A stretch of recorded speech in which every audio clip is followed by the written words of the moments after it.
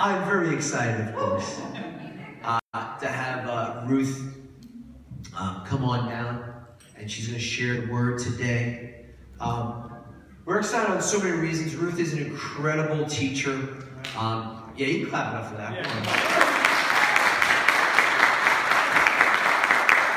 She has been a pastor in a local church for a number of years. I won't say how long, so I don't want to embarrass her. But the Lord brought her into a place of going into full-time ministry and other aspects, and she's blessed us recently with coming, and she's a powerful speaker, and she's a very awesome way of just downloading from the Lord and releasing any kind of past tension, past emotional hurt, to release that before the Lord so you can really grow into what the Lord is calling you to. And I guess you and I met, maybe 3 years ago? Mm-hmm. I think 3 years ago. I mean, Josh and Laura have known me since they were like little kids. So. And my wife as well, of course. That's right. So yeah, so there's a connection, even though I'm always the last one, right? All these people, I don't know anyone, but I've been brought into that loop, into that network. And another big thing, and I know Ruth is going to be discussing it, we have some literature for you, some flyers, but we're really pumped up because the last 2 years, right? We've done the conference. It's been really powerful. And so Ruth is going to be doing a conference out of this building, out of the sanctuary. So she'll tell you a little bit about that. I highly encourage you. I've been to some of the sessions, and I'm telling you, if you have not sat at the feet and learned about things on emotional healing, I know it's not just that, but right. But I'm telling you, it will set you free where normal prayers have not set you free yet. All right. So highly encourage you to be a part. So I want to hand it over to Ruth. Here you go. Thank you.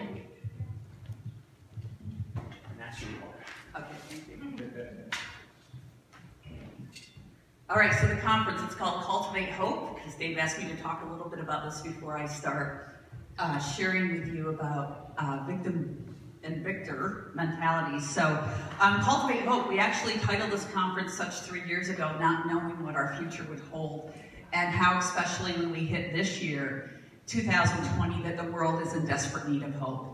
And so because of everything going on, we did have to rearrange speakers, but we have a phenomenal group of speakers coming in that are local. So some of the names you may recognize, other ones you won't, but I can tell you they're all fantastic. They're all wonderful. And then we have 2 that we're going to video in from Arizona. But we're going to come together and just get so filled with the goodness of God and with the hope of God, because we have a world that we need to set free, okay? Amen? Amen. Okay, now you're going to say, but God has to do that. He has to set the world free. But you know what? He chose to use us. So, you need to just say, I'm all in. Okay, I'm all in, because that's the way He's chosen to do it. So the dates are November 13 and 14. There's some little ticket type things back there that have my website on. So if you want to register for that, you can do it. So you do need to pre-register. We do ask that you do that. We are not requiring masks. We're going to pretty much follow the church's protocol on how we handle the people in the building and how we move through that. So, but I want to invite you guys to come. You'll have a great time. You'll meet some great people, and we're going to worship, and we're going to go for all God has. The prophetic will flow. So we're just going to go for it. So again, come on out. Again, it's November 13th and 14th, and we're just so honored to be able to have it here. So here we go. One of the things I absolutely love about this photo is it's got a warrior. Notice he's all dressed for battle. But where's he at? In the mud. He's in the mud. How many of us feel like God has called us to be a warrior, and yet we land face first in the mud? Can anyone relate? Okay, we end up eating mud instead of eating the Word of God at times. It just feels like everything's been taken right out from under us, and here we are, all dressed for battle, and we're like, okay, here we go, the Word of God. 2 Corinthians 10:4 reminds us that our weapons of the warfare are not of the flesh, but they have divine power to destroy strongholds. And we're there, and we're ready to go, and we're all dressed, and we've got our helmets on, we've got our boots, and we've got our shield, and we've got the sword, and we find ourselves looking just like this. All right, we become the victim because we don't know how to get out of that victim mindset, and we don't know how to really stand up tall and be the warrior that God has called us to be, in season and out of season, in good times and in bad times, on sunny days and on rainy days. We are called to be powerful for the kingdom of heaven.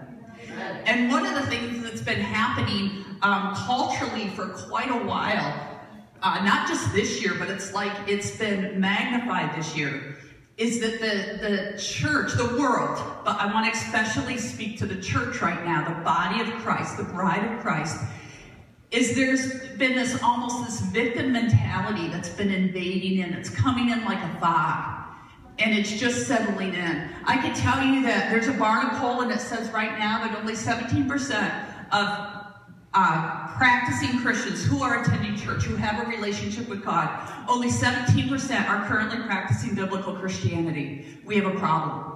Amen. Okay, we have a problem. Because how do we go out to a world that's hurting, that we're supposed to have heavenly solutions for? How do we go out and minister into that world as victors, as the body of Christ, when we're operating from the mud pit because we think we're a victim?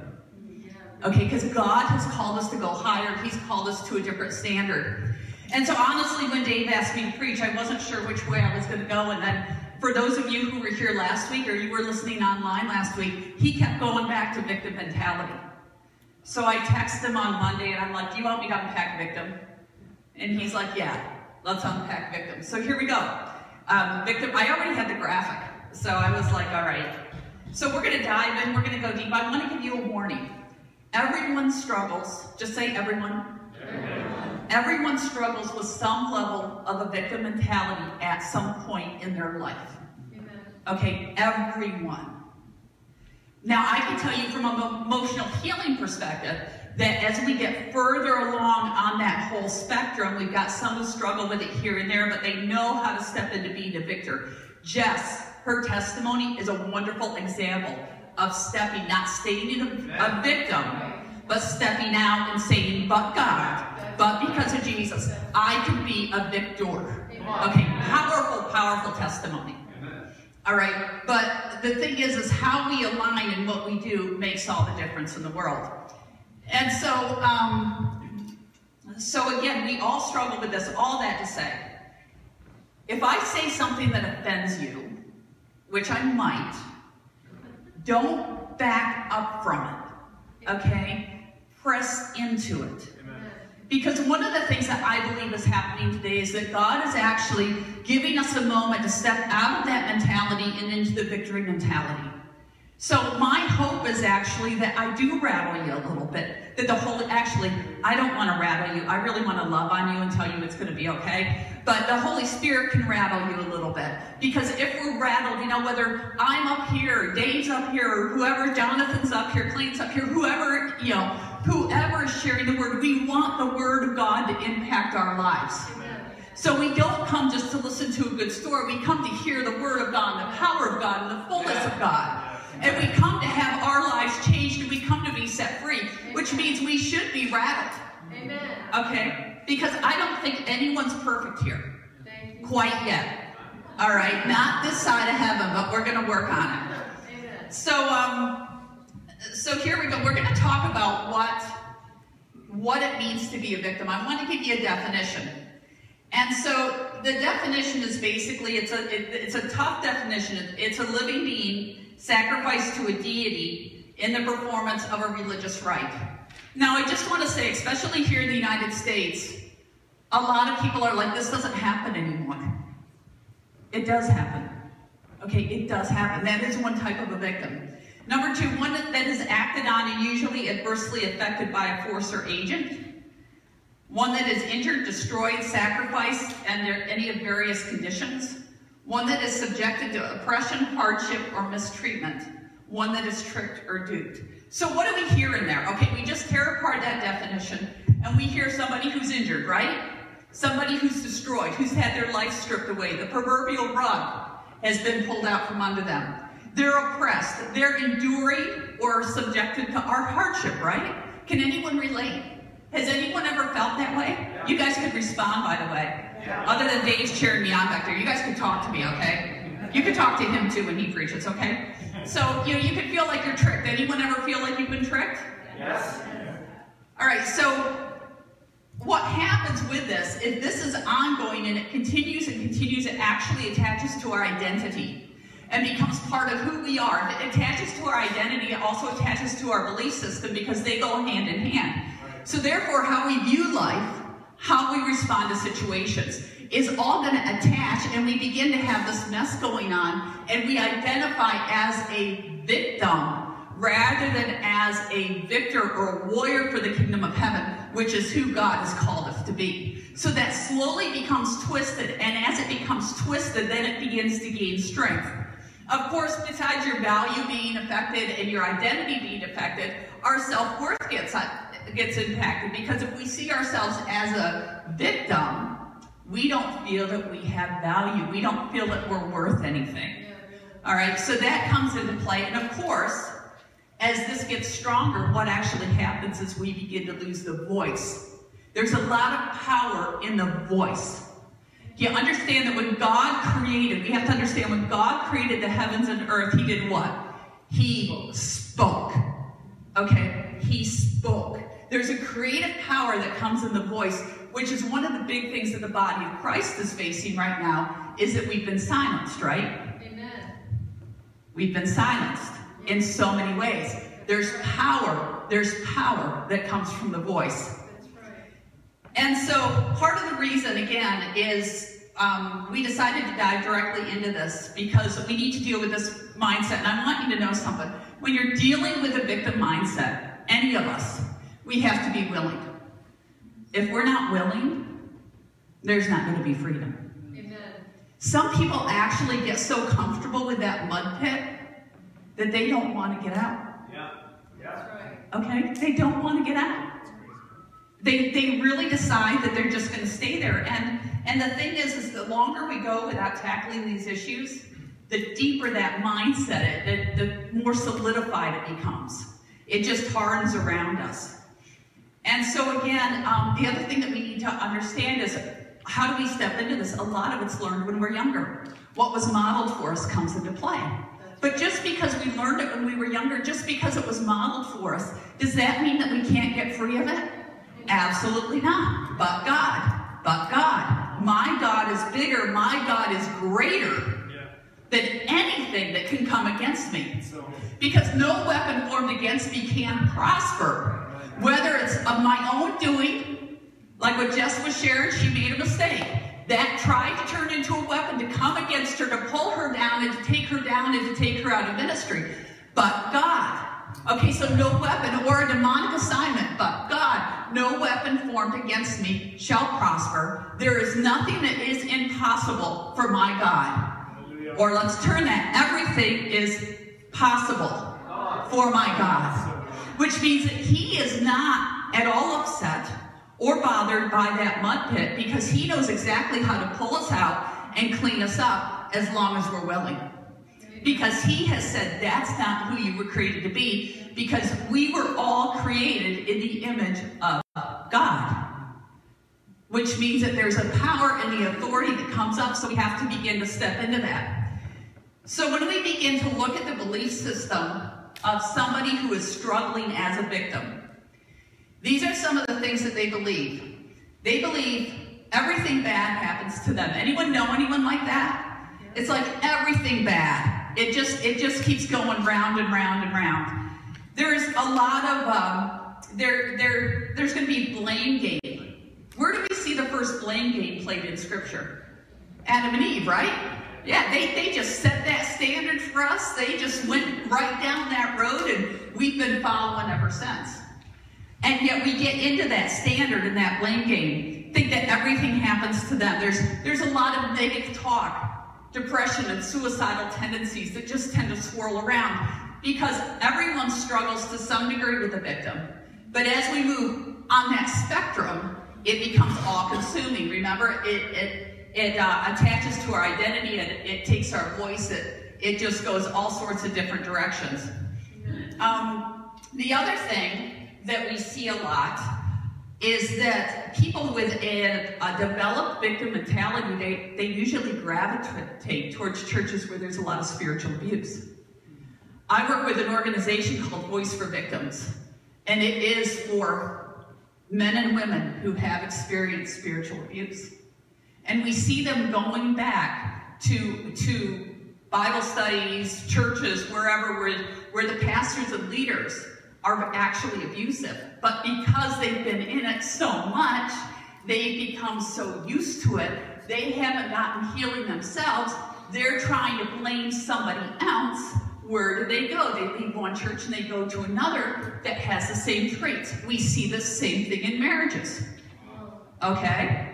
And so you can have even a legitimate victim, something horrible has happened, but how they process it will absolutely 100% depend on if they become a victim or if they become a victor. Is our mindset going to be a victim mindset, or is our mindset going to be that of a victor?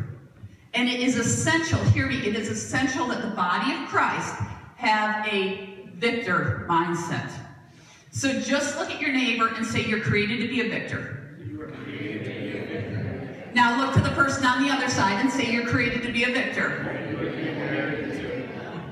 Now make eye contact with somebody across the room and yell it. All right, I just want to make sure that we just keep coming back to that point. The other thing that happens with those who have this victim mentality is that boundaries are an issue.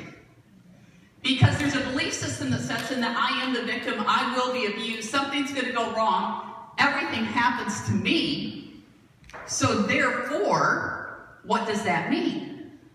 I'm going to make sure that happens. It's actually called a belief expectation cycle. And it just begins to swirl around. I believe I will be hurt. I expect I will be hurt. Therefore, sometimes unknowingly or unintentionally, I put myself into a position where I will get hurt. And it just becomes a cycle that goes on and on because it's what they believe. Okay? What we believe, where we stand, what we expect makes a difference. It's part of the reason testimonies are so powerful within the church body. Because we're saying, this is who my God is, and this is what he can do, and I'm going to put my faith there. You see, a victim, it's very hard for them to give testimony to the goodness of God. Because they're in the mud pit. And when you're in the mud pit, it's really hard to see all that God has, because everything just gets covered up.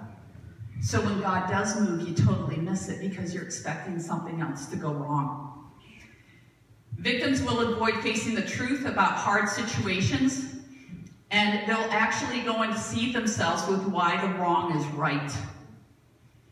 Hear me. Let me say that one again. I see faces going, what? Let me just say that again. A victim mindset will step into a situation where they're abused, where something's going wrong, where they're getting hurt, where they're not being valued. And they'll circle back around and say that it's actually okay. They'll find a reason. Either they're going to blame somebody, or they're going to say, I deserve this. And then they're going to blame somebody. Okay? So it's this yucky, it's like they're trying to get out of the mud pit and they can't get their footing, so they just fall right back in and say, this is better anyways. So the other thing that happens is that a victim stops dreaming. It's really, really, really important to dream. You know, Proverbs 4:23 says, above all else, guard your heart, for it's the wellspring of life. And so David in Psalm 139:23 and 24 says, search me, O God, and know my heart. Test me and know my anxious thoughts. Point out anything in me that offends you and lead me along the path of everlasting life. Now, what I want to do at this moment is I want to take this whole thing of what a victim looks like. And I really want to solidify that in our minds as to how this looks, okay? And so this is really, really important. Can you start that? So for those of you online, this will come across a little different, but let's relate a little bit. And I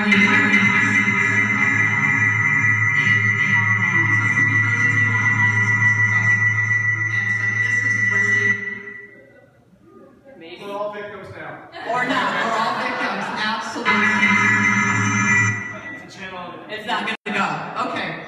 So who's familiar with who this is other than my husband who made me watch hours of it? I was a victim. Okay. Do you know who this is? Hee-haw. Do you know what song it is? Okay. Gloom, despair, and agony on me. Deep, dark depression, excessive misery. If it were for bad luck, I'd have no luck at all. Gloom, despair, and agony on me.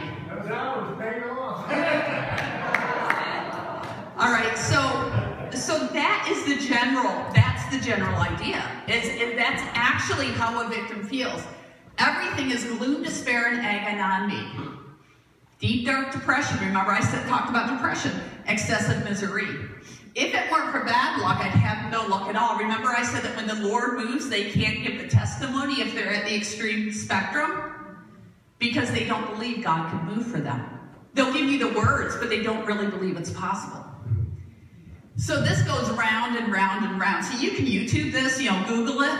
Okay, hee-haw, gloom, despair, and agony on me. Trust me, it'll come up. I will go there. Yeah. And then if I were more, two things, if I were more creative and if I could sing, neither one works, okay, but I miss those lines of heaven. I was too busy doing other things. But I would have written a verse for this, okay, that goes with a victim. Okay, because basically when they go into the verses, it's everything that can go wrong. And that becomes the life song of a victim. God created our hearts to sing. He created our hearts to Psalm says, let everything that has breath praise the Lord. Everything that has breath. Everything that has breath, that voice, praise the Lord. But when we're busy singing, gloom, despair, and agony on me, deep, dark depression, excessive misery, etc., that's not quite, that's having breath, but it's not praising the Lord. Yeah. Okay, that's a victim. So when we talk about a victim mindset or a victim mentality, that really comes into play as to how we look at things. So anytime we feel ourselves going into that hopeless spot, we need to understand that we were not made to live in the mud pit. We were made to live in and carry the glory of God. Come on, man. Okay, we were not made to live in the mud pit. We were made to walk and to be carriers, to be a voice for the kingdom of heaven, to be a little radical for Jesus, or actually a lot radical for Jesus, okay? That's who we were created to be. So one of the things when we look at Scripture, because I want to ground everything on Scripture, and that's one thing that especially, within a lot of the body of Christ, there hasn't been that firm foundation of Scripture. And that's one of the things I really appreciate about Bristol Hope, is you guys are unapologetically grounded on the Word of God. Okay, there's no exception to that, and I really appreciate that. And so, yeah, amen. So Matthew 13, 14, and 15. This is Jesus is going to quote this. He's actually quoting a word that's given in Isaiah. And basically, the disciples have come to Jesus, and they're like, why are you teaching us some stories? Why are you teaching parables? And so he talks to them about the people looking but not really seeing, and hearing but listening and not understanding. And then he goes on and he says, the prophecy of Isaiah describes them perfectly. Although they listen carefully to everything I speak, they don't understand a thing I say. They look and pretend to see me, but their hearts are closed. Their minds are dull and slow to perceive. Their ears are plugged and hard of hearing. And they have deliberately shut their eyes to the truth. Otherwise, they would open their eyes to see, and open their ears to hear, and open their minds to understand. Then they would turn to me and let me instantly heal them. That's out of the Passion Translation. I love that. Let me instantly heal them. As much as I said earlier, from an emotional healing perspective, victims, those with victim mentalities, are some of the hardest to deal with. I really feel right now, like wherever we're at on the spectrum today of having a victim mentality, I really believe that there's an open heaven to bring healing today instantly.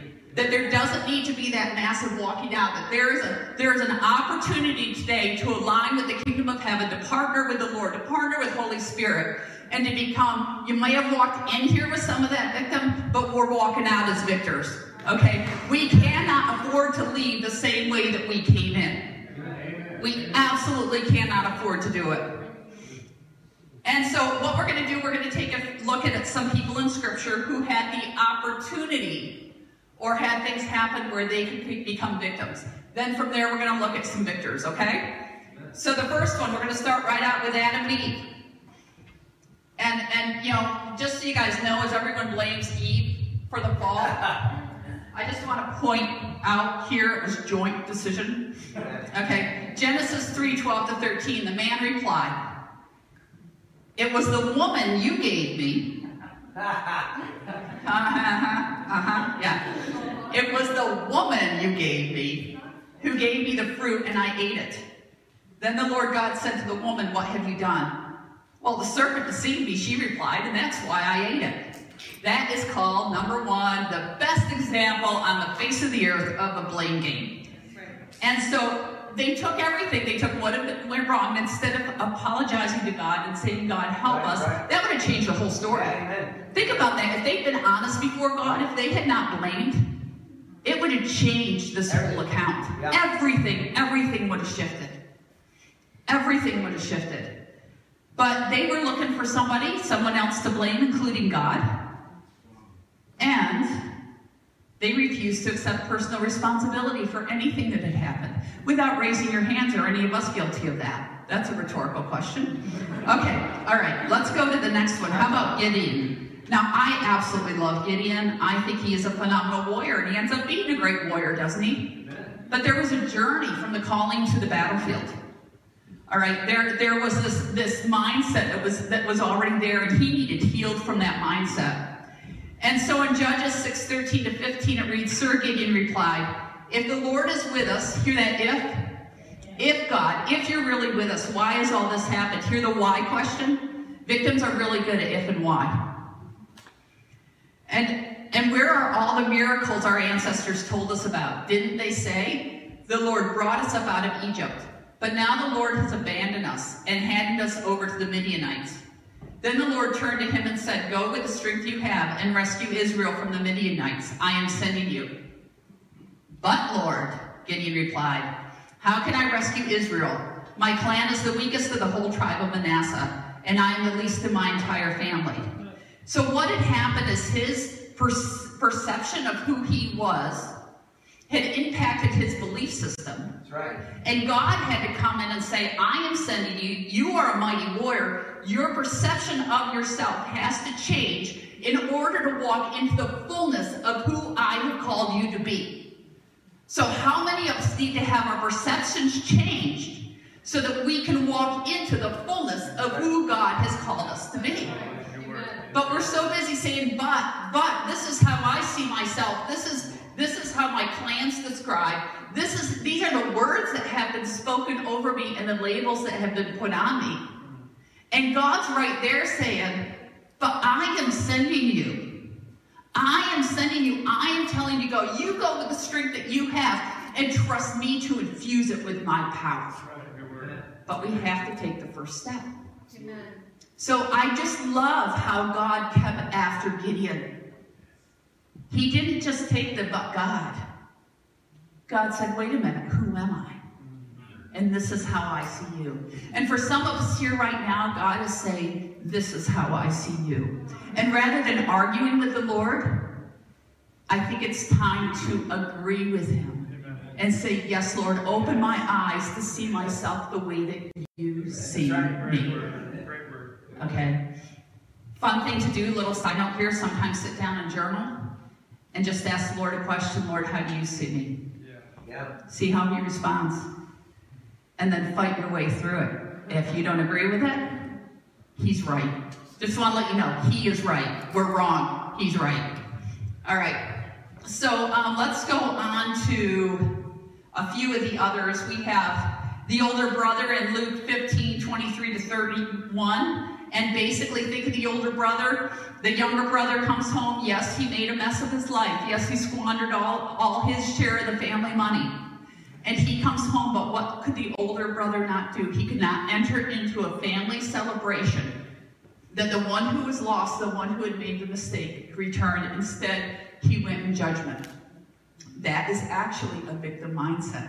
We would think from the story that the one who was the victim, or could be the victim, was actually the younger brother. But it's actually the older brother. It's the one who stayed home. We have to understand that sometimes we can be the good kid who stayed home. That's right. But we can still have developed a full-blown victim identity or mentality in that. We also have Samson, Judges 14-16. So, as we go through all his various stories, he's always looking for who owes him for what he's done, for the good that he's done. And he actually moves back and forth between victim and savior. So this is another thing that we see. A victim could be the one who wants to operate as Jesus Christ, climbs up on the throne, has all the solutions, has all the mindset, knows absolutely what's wrong, but then they go back into the woe is me because nobody will listen to me. Okay, and that's kind of the story of Samson. He would go out, he would slay, he would do whatever, and then he would go back to Delilah. There's always an assignment for downfall.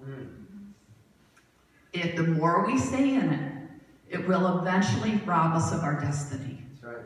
We will endure pain that we were never meant to endure. Samson was never meant to have, he was not created to spend those years in prison without his strength. Amen. Okay, but God allowed him in his last stance to push the pillars and take down Dragon's temple. But that he was created to be a victor and walk with a confidence. And then, I hate to say this, but the whole Israelite community, you see, this can hit a whole community. What did we see in the desert? I'd rather go back to Egypt. Right. I'd rather go back to the land of slavery because I was more comfortable there. In other words, I'd rather go back to the mud pit because that's what I know, rather than walking into the promised land that God has for me. And then the last one we want to look at is Sarai. So we have that account in Genesis 16. I'm only going to do verses 2 and 5. So Sarai said to Abraham, the Lord has prevented me from having children. Go and sleep with my servant. Perhaps I can have children through her.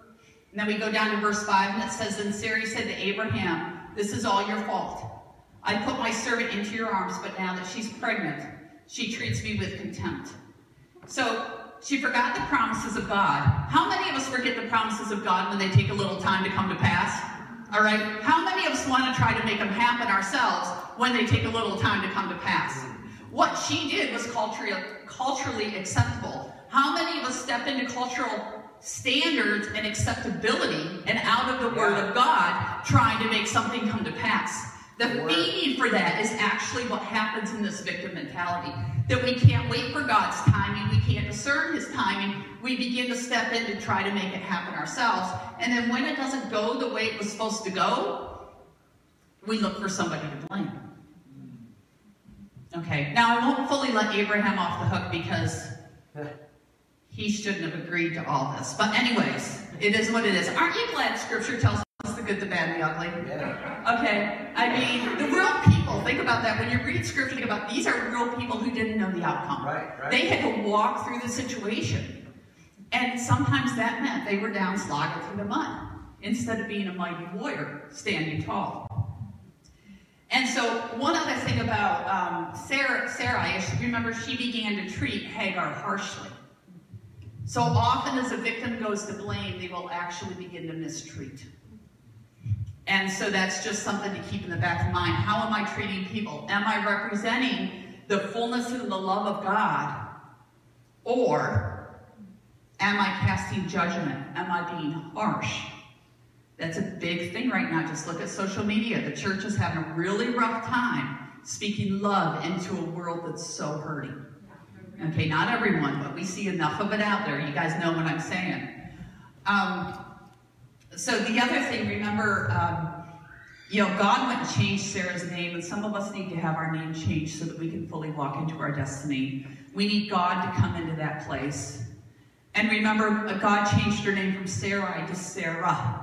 One of the things I love that Bob Hazlett said, that's Josh's uncle.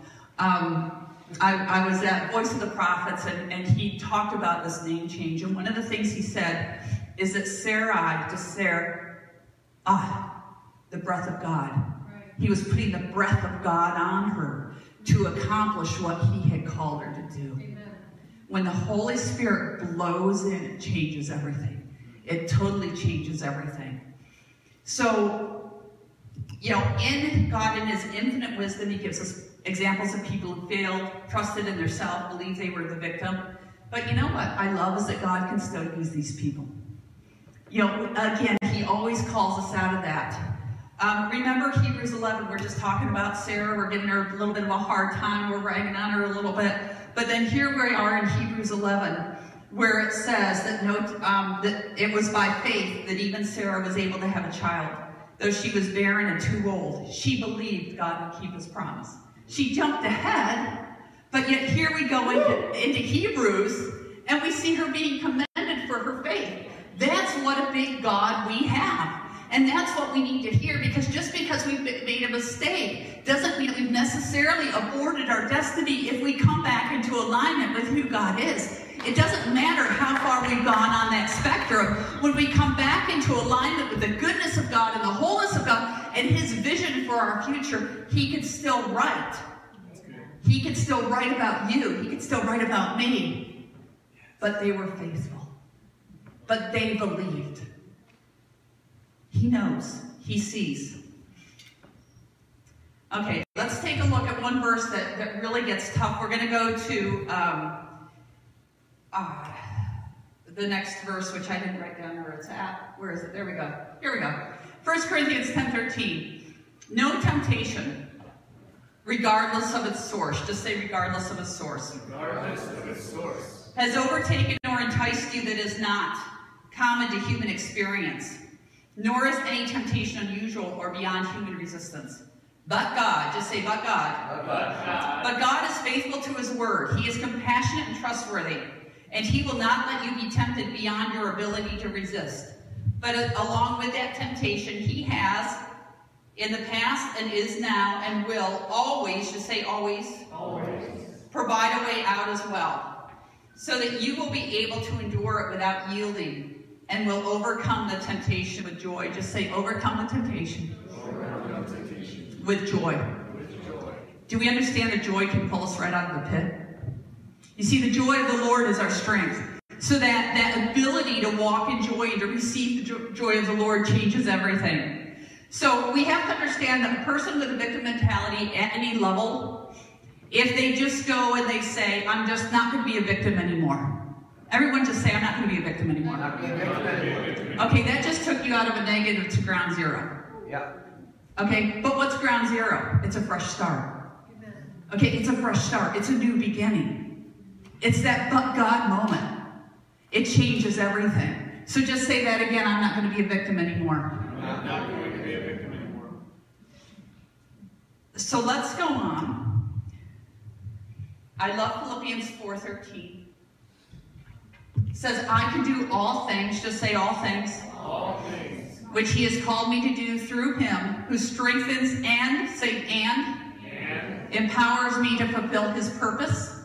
I am self-sufficient in Christ's sufficiency. I am ready for anything and equal to anything through him who infuses me with inner strength and confident peace. If you're struggling to come out of a victim, to get out of that mud pit, write this everywhere. And begin to decree and declare it over your life. I love that it's out what the Amplified says, because I can do all things. What can I do? He's not calling me to stay in the mud pit. That's not what I'm called to do. I can do all things which he has called me to do. So since he's called me to be a victor, since he's called me to be a warrior who stands tall, since it tells me when I've done everything, Scripture says in Ephesians, when you've done everything you know to do, to stand, you stand. It doesn't say you lay down. It doesn't say you crawl through the mud pit. It says when you've done everything that you know to do, you stand. Standing in Scripture is active. It's not passive. It's that warrior stance. It's I'm ready for anything that comes at me. So I can do anything because he has called me to do it. He's the one who has strengthened me, empowered me. What did he say to Gideon? Go in the strength you have, I. Okay, God was right there. He's like, I'm going to infuse it. I'm going to empower it. And so again, I'm self-sufficient, not in and of myself, but because of who God is. This is part of the difference between a victim and a victor. A victor says, you know what? I might be weak, but my God's strong. If he's calling me to do this, if he's calling me to the impossible, that means that he's going to make it possible. He's going to pour in and through me everything that is needed for this moment. But sometimes it means taking that first step. That's why being at ground zero is so important. Because ground zero, hand in hand with God, will always catapult us forward, never pull us back. And so that's really an important principle. So in order, as we look at this, in order to fully walk in the victor mindset, we have to embrace the Word of God, the power that comes from the kingdom of heaven, without excuse. And with that, I'm going to say there will be times when our experiences do not line up with what God says. Is that true? Can you think of times where you've experienced something where it didn't seem to line up with the Word of God? You stepped into your destiny, you stepped into your calling, you know God's told you to do something, and yet you don't see that coming to pass. And one of the things that we try to do as the body of Christ is we take Scripture and we try to pull it down to align with that experience. That's backwards. Our experience must always be pulled up to align with the Word of God. We can never, ever dumb down Scripture to meet our experiences. We're always taking our experience and saying, this is what the Word of God says. I cannot change my stance. So whether or not I see it now or not is not the issue. I will align it with who my God is and what the Word of God says. Because I am created to be a victor. It is but God. It is for Him. It is through Him. So therefore, I cannot afford to make any exceptions to that. Amen. No matter what I see in the natural, the place I will focus, where I will align, what I will think on, what I will dwell on, what I will allow to marinate within me is who my God is. Amen. So good. And so let's take a look at some of the victors in Scripture. A lot more fun than the victims. Okay? But, and of course, Scripture is loaded with victors. And so let's look at Joseph. What do you think about Joseph? If anyone was going to turn into a victim, I would put him up there. Okay, I want you to think about this. How many of you have siblings? How many of you didn't always get along with your siblings? Okay, imagine them throwing you in a pit to sell you. Okay, that was against the rules in our house. Okay, but you know, how many of you wanted to throw your siblings in a pit and sell them once in a while? Okay, yeah. Yeah, there are those moments. So here's this young man as a kid thrown into a pit. Imagine all the trauma with that. Just think about it. He didn't know the outcome. Think about that. We know the outcome. He did not know that outcome. Right. And there was something within him that kept driving him to God rather than away from God.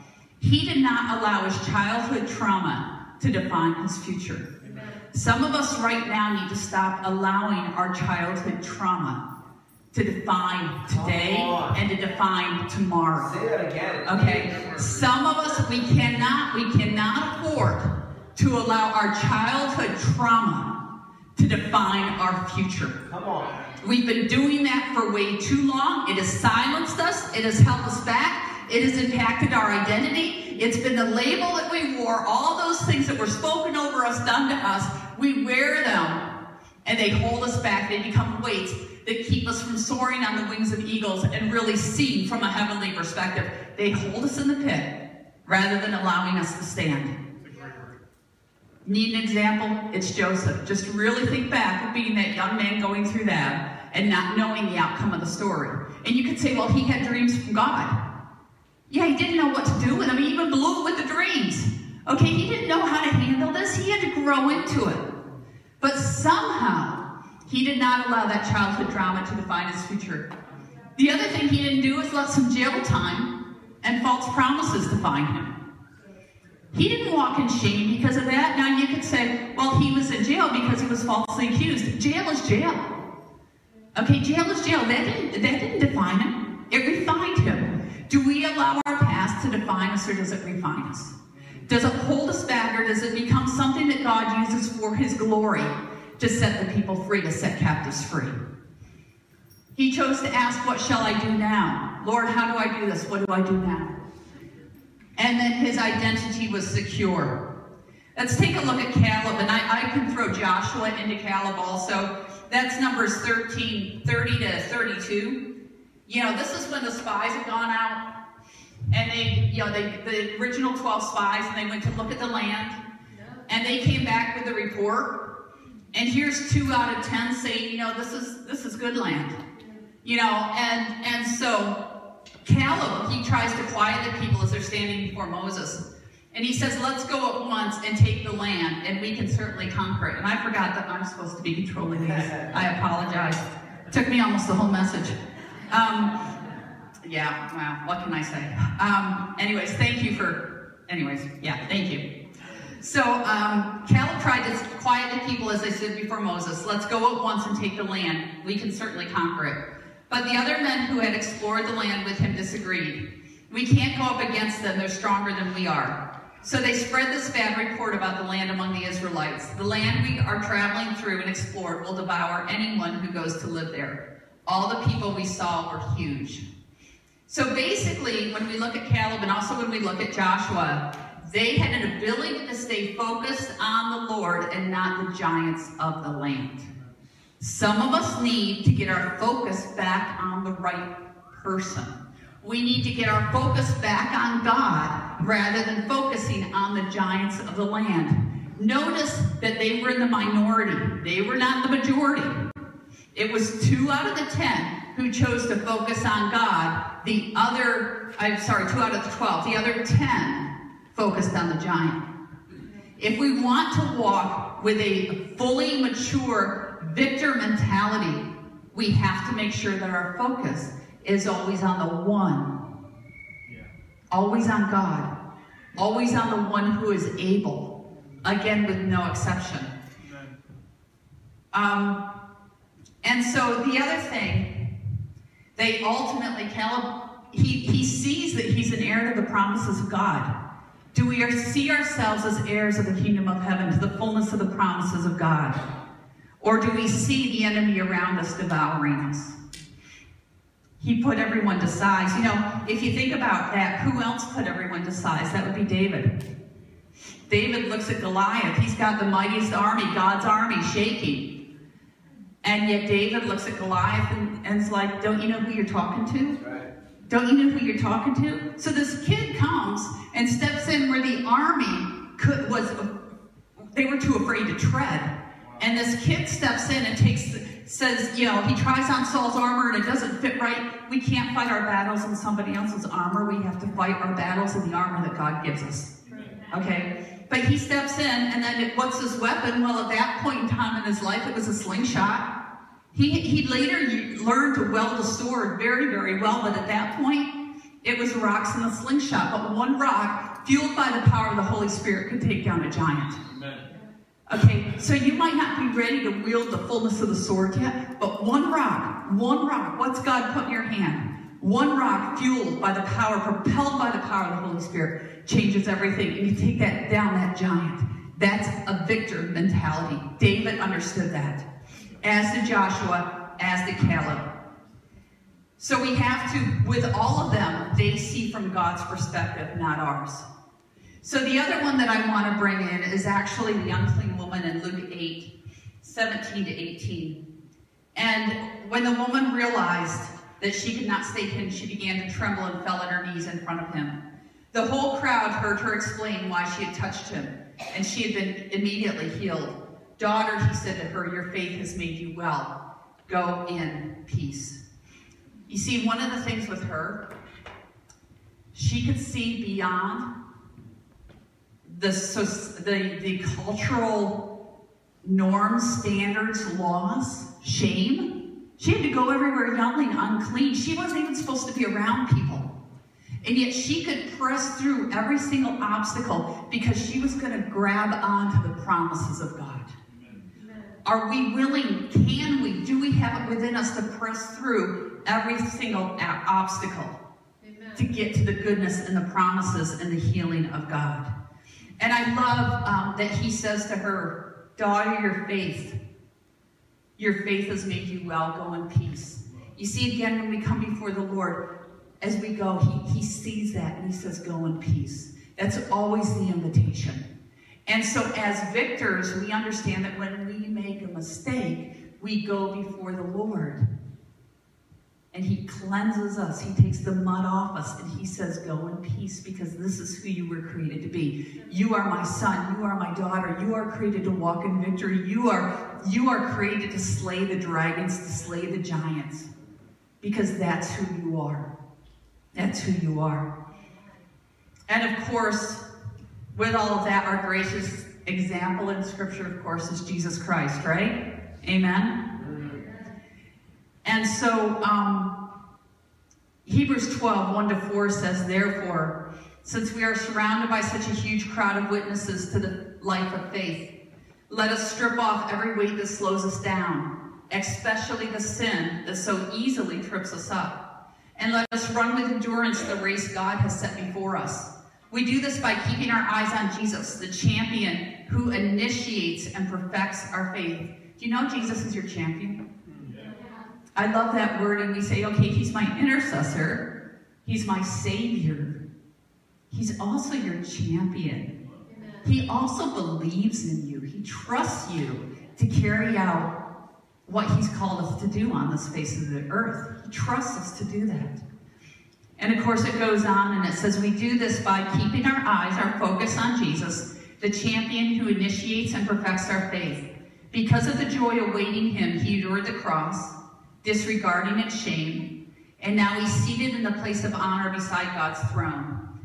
Think of all the hostility he endured from sinful people. Then you won't become weary and give up. After all, you've not yet given your lives in your struggle against sin. As long as we are walking, as long as we are alive and breathing, there is the invitation to be strong and mighty for the kingdom of heaven, to be a warrior, to be defined as a warrior and a victor as opposed to being a victim. So I want you guys all to stand up, if you can, if you're comfortable standing up.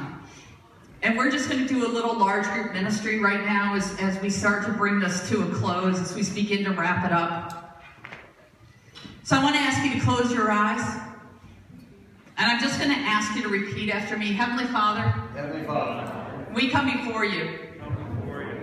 We acknowledge that there's been times when we stepped into being a victim. We ask your forgiveness. And right now we remove that label. We give you permission to shift our mindset. Because your word says that I'm a victor. Your word says that I am more than able. Your word says that no weapon formed against me will prosper. So right now I realign myself with the promises of heaven, with who you have created me to be. I take back all wrong power and authority that I gave to anyone else, knowingly or unknowingly. I take it all back. Lord, where I'm muddy, I ask you to cleanse me. That your living water would just flow over me.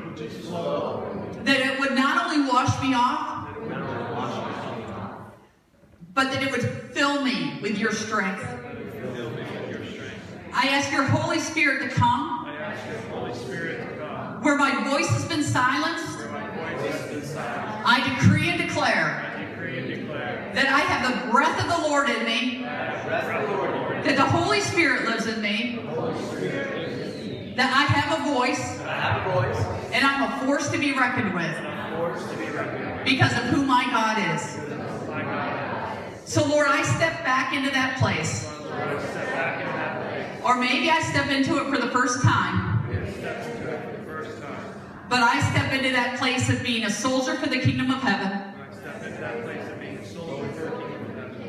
Being fully clothed in the weapons of warfare. And specifically right now, I pick up the sword, which is the Word of God. That's my stance. That's my plumb line. Without excuse, that's my identity. And that's the only place I will align. I thank you, God, for freedom. And I decree and declare that I am not a victim. I am a victor. I am a victor. I'm created to take ground. I'm created to win battles. I am a force to be reckoned with in the kingdom of heaven because of all you've done for me. And you have told me, just like Gideon, to be strong and courageous. So that's me. I'm strong and courageous.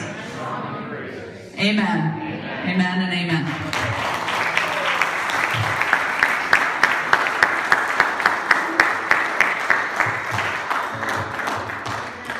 Well, that is a good place to get you fired up for the conference that's coming up, right?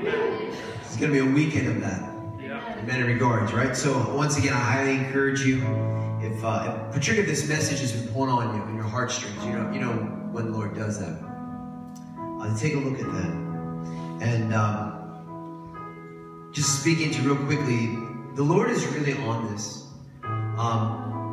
Because even this last Wednesday at prayer, I mean, I couldn't tell you how many examples that you're giving up that we were praying into. Oh, really? Yeah, I mean, the whole motif of going back to Egypt and the leeks and the onions and all that, right? We were absolutely praying into that, and even with Abraham. So the Lord is on that, and I think there's lots of reasons for it. But one, you know, even this area of Bristol. And even us in the spirit, we can adopt that victim mentality. And it's, look, that's where the enemy wants you, right? Because once he can get you to that place, you feel that you're weak. Once you get to that place, you feel like you have no options. So you start casting blame on others. And honestly, you know, when you adopt that, as Ruth saying, like, you now can, quote unquote, legitimize your actions, right? Right? I'm allowed to be this way. I'm allowed to just give up.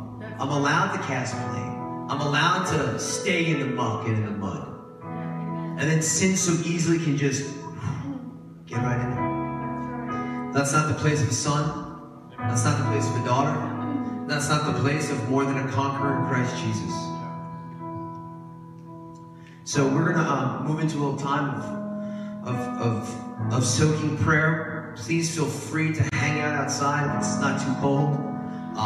A little cafe, get to know one another. But we also want to open up this time for a time of some prayer. So if you need prayer with this, to really just release yourself from that. Ruth and I will be up here doing that. We do have masks available if you are more comfortable with either you using a mask or us using a mask. We want to honor you with that, right? To the pure, all things are pure. So just give us a heads up and we'll comply with that, okay? There's no wrongdoing with that. So have a wonderful week. Pay attention on Facebook. It's going to be wiffle ball, food truck, frisbee, football. So make sure you sign up for next week. Have a wonderful week. Be blessed. Stir up passion in my heart, God. Let it overflow.